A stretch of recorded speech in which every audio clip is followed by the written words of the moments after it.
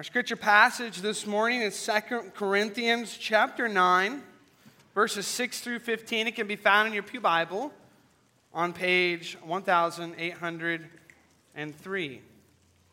And I better hear all the flipping pages over here, little ones. 1803. So we're going to be reading verses 6 through 15, but as you have already heard, the theme verse for the gyms and the cadets this year is 2 Corinthians chapter 9, verse 8. Okay? So hear now the reading of God's word. Remember this: whoever sows reaping or sparingly will also reap sparingly, and whoever sows generously will also reap generously. Each man should give what he has decided in his heart to give, not reluctantly or under compulsion, for God loves a cheerful giver.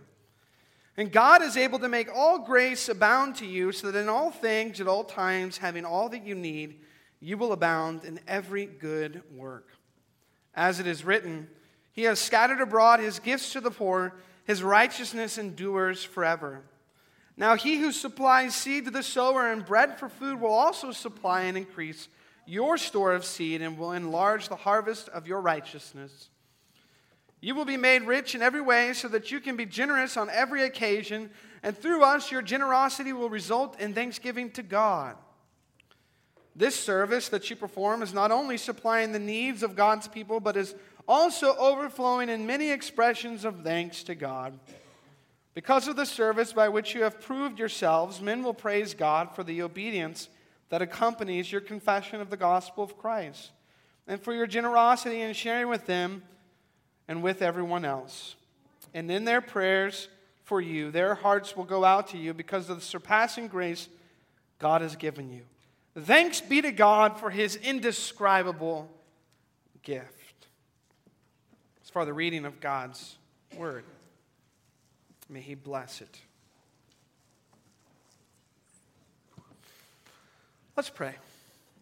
Father, help us to understand what's being said to us here as your people, and help us to apply it to our lives, that we may grow in the grace of Jesus Christ.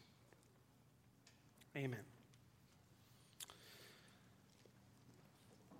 So, Grace talked a little bit about what abundant is, and you guys kind of gave examples of what blessings are, and many good examples, I think. Food, clothes, grace, this grace, and that grace. And I think those are wonderful examples, but I want to talk about a few more examples of blessings from the scriptures, okay? You guys know who Jacob is in the Bible? You probably do know Jacob. It's a pretty common name, but in the Bible. Well, in Genesis 32, that's at the very beginning of the Bible, Jacob spends an entire night wrestling, WWE style, with God. Then at daybreak, God said, "Let me go." And Jacob said, "I will not let you go unless you bless me." So God blessed him. And Jacob walked away with a limp. Where's the blessing? I mean, his limp changed his walk with God and others. The one who had been wrestling since he was in the womb with his twin brother is now renamed Israel, the one who struggled with God and man and overcame. So there's a blessing, an example of a blessing.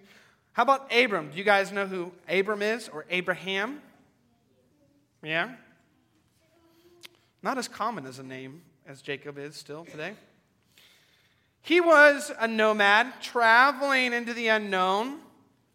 He knew the grief of losing a brother, a father, as well as the heartache of wanting a child. For so many years, him and his wife wanted a child. And in the midst of this madness, which probably didn't feel all that much like a blessing, God was there, and He said to Abraham, "I will make you into a great nation, and I will bless you. I will make your name great, and you will be a blessing. I will bless those who bless you, and whoever curses you, I will curse. And all the peoples on the earth will be blessed through you." All the peoples on the earth will be blessed through you. So Abraham was blessed so that all people would be blessed. And Paul, he's the one that wrote your theme verse, the letter to 2 Corinthians, right? And that verse is so beautiful. God will bless you abundantly so that you can be a blessing to others, right? But in that same letter, 2 Corinthians, Paul writes this, that he was beaten, shipwrecked, imprisoned, received a tormenting thorn in the flesh that he pleaded with God 3 times to take away. And God said what? No. So here's a question for you. Many of our examples that you guys gave were good things, positive things, right? Grace, food, house, clothing, friends, love. But is a no a blessing? Is a no a blessing? It can be if it draws you closer to God. This is what God said to Paul. My grace is sufficient for you, for my power is made perfect in weakness. And Paul believed that, and he experienced more of God. How do we know? Paul said, when I am weak, then I am strong. So he saw the blessing in the no. But of all the people in the Bible, who do we think is our greatest blessing? Any guesses? This is like the Sunday school answer par excellence. You guys can do this. Jesus, yes. Jesus is our greatest blessing. Praise be to the God and Father of our Lord Jesus Christ, who has blessed us in the heavenly realms with every spiritual blessing in Christ. Ephesians chapter 1, verse 3. We are blessed in Christ so that all peoples will come to Him. That's God's heart, His desire for His children to be close to Him. So, our theme this morning is we've been blessed in Christ so that we may be a blessing to others, which is very similar to your guys' theme. And I want to look at 2 things from our theme verse. I want to look at what maybe the gyms have been talking about, which I think is a very good way to understand this verse, and that is look up, reach out. Look up, reach out. Now, I don't know if you know this, but your theme verse is in a context in which Paul is talking about collecting an offering from the church in Corinth and bringing it to the believers in Jerusalem. So the you in 2 Corinthians chapter 9 is actually a plural you. Do you guys know what plural means? It means y'all. That's what's being said, y'all. He's talking to the church, right?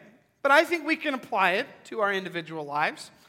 So, 2 Corinthians chapter 9, verse 8 says this, God is able to make all grace abound to you, so that in all things, at all times, having all that you need, you will abound in every good work. So the look up part of this passage really has to do with believing. God is able to make all grace abound to you. And Paul is telling the church in Corinth this because it's natural to think, well, what if I give something and then don't get anything back, or God doesn't provide for me, or God doesn't give me anything else? What if I give and I don't receive? What happens then? I won't have what I need, right? That's a temptation to think like that, right? But Paul does not want the church in Corinth to think this way. He wants the church in Corinth, and he wants each and every one of us as believers to have this in our minds. God is able to make all grace abound to you. God is able. Can you guys say that? God is able. God is able. God is able to make all grace abound to you. It means that He is capable of it, of all the people that you can possibly consider, who would be able to give you what you need, what you stand in need of, what you need provided for you. God is able. God is able. And so looking up means placing our faith in the Father who owns the cattle on 1,000 hills.